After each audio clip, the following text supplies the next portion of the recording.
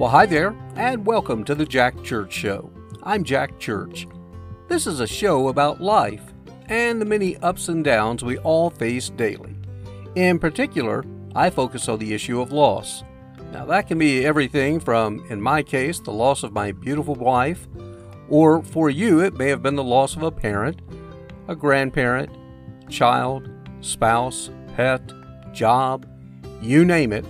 Loss is something we're all guaranteed to experience, but how we face it will help determine our future. For me, I write a daily love letter to my bride of over 30 years, Pam, and I share those letters with you in hopes they provide some comfort, knowing you're not alone on this journey, and in time, we can and will continue moving forward. Here's today's letter. Dear Pam, I trust you had another fabulous day in heaven. Back here on earth, I had a good, productive day with a couple of nice encounters. I had a meeting with an old client of mine from over 10 years ago. Needless to say, we have both had some major life changes. He had a marriage end after 32 years through divorce, and of course I told him ours ended through you going to heaven after 37 years of marriage. He said that he and his wife had basically, though, lived apart for several years while staying in the same house, and he was actually glad it had ended. A couple of years ago, he met someone else and is now engaged to be married. Of course, I told him how people will say they can't imagine my feelings after losing you, and I told him I can't imagine having a rough marriage that ended in divorce. Like you, and now I say, you don't know until you've walked in those shoes. He then shared with me how his brother and his wife were more like me and you, married over 40 years, and the brother lost his wife 4 years ago. He said even now his brother struggles daily and can't, to this day, even sleep under the same covers of their bed. He said he sleeps on top of the covers, he thinks. I told him to please share this podcast, and while it's not a cure-all, it may help him knowing that there are many of us out there facing struggles of loss every day. I do hope maybe he's listening now, and while it's very, very hard, he will take some steps to get out and try moving forward. Again, it's different for everyone, but that simple task of getting out of the house and changing up some routines has been a lifesaver for me. It doesn't mean that I think of you any less. It just helps for me to direct my mind in a more positive direction.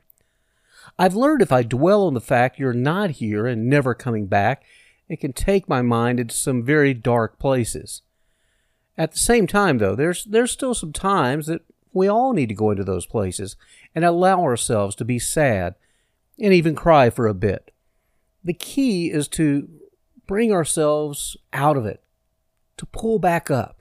It's kind of like jumping into the deep end of the pool and just sitting on bottom until you run out of air. Of course, if you don't try to surface, you die. So instead of sitting on the bottom, I always make my way back to the surface and get my head above water.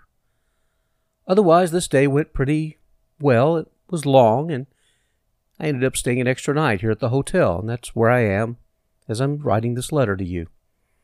When I went to check in late in the afternoon, I told the lady named Gina at the front desk that I sure hadn't planned on coming back tonight, but work was keeping me over for an additional day. She laughed and said, "Well, I guess your wife will be disappointed." To which I replied, "Well, if this was a couple of years ago, I would also be very disappointed because I hated being away from her." I then explained how you were in heaven now, and being on the road was actually better for me, and I really don't care how long I'm out. Then she said something that kind of set me back a little bit. She said, in a way, I know what you mean because my son died a few years ago from a seizure. Indeed, we both had experienced terrible loss, but here we were, in the lobby of a hotel in the middle of Lexington, Kentucky, sharing very deep and personal stories.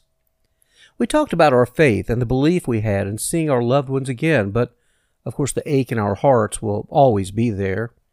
She had a beautiful smile, and I told her I was thankful she was working the front desk today. I gave her a couple of cards and told her to please stay in touch. I truly hope she does, as I continue to meet people from all walks of life, from all over the country, and some even from around the world that I hear from. And with each of these encounters, I do believe we gain strength as we see others dealing with these same issues, yet working hard to keep a positive outlook on the future. As for the rest of my day, well, it wrapped up with a nice dinner in downtown Lexington, along with a nice walk where I made a pretty cool video for our YouTube channel. Now I just need to set aside some time to edit and post it. But then again, time is one thing I seem to have plenty of these days as I continue moving forward without you in 2021. I gotta tell you though, I would much rather you be here, Pam, so I didn't have all this time alone. You were so much more fun. I miss you, and I love you forever and always. Jack.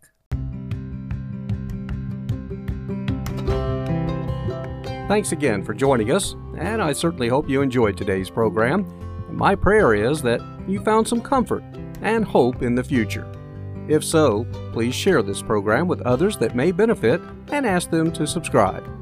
You can also send us a note or comments to the Jack Church Show at yahoo.com. That's the Jack Church Show at yahoo.com. Until next time, have a great day and a better tomorrow.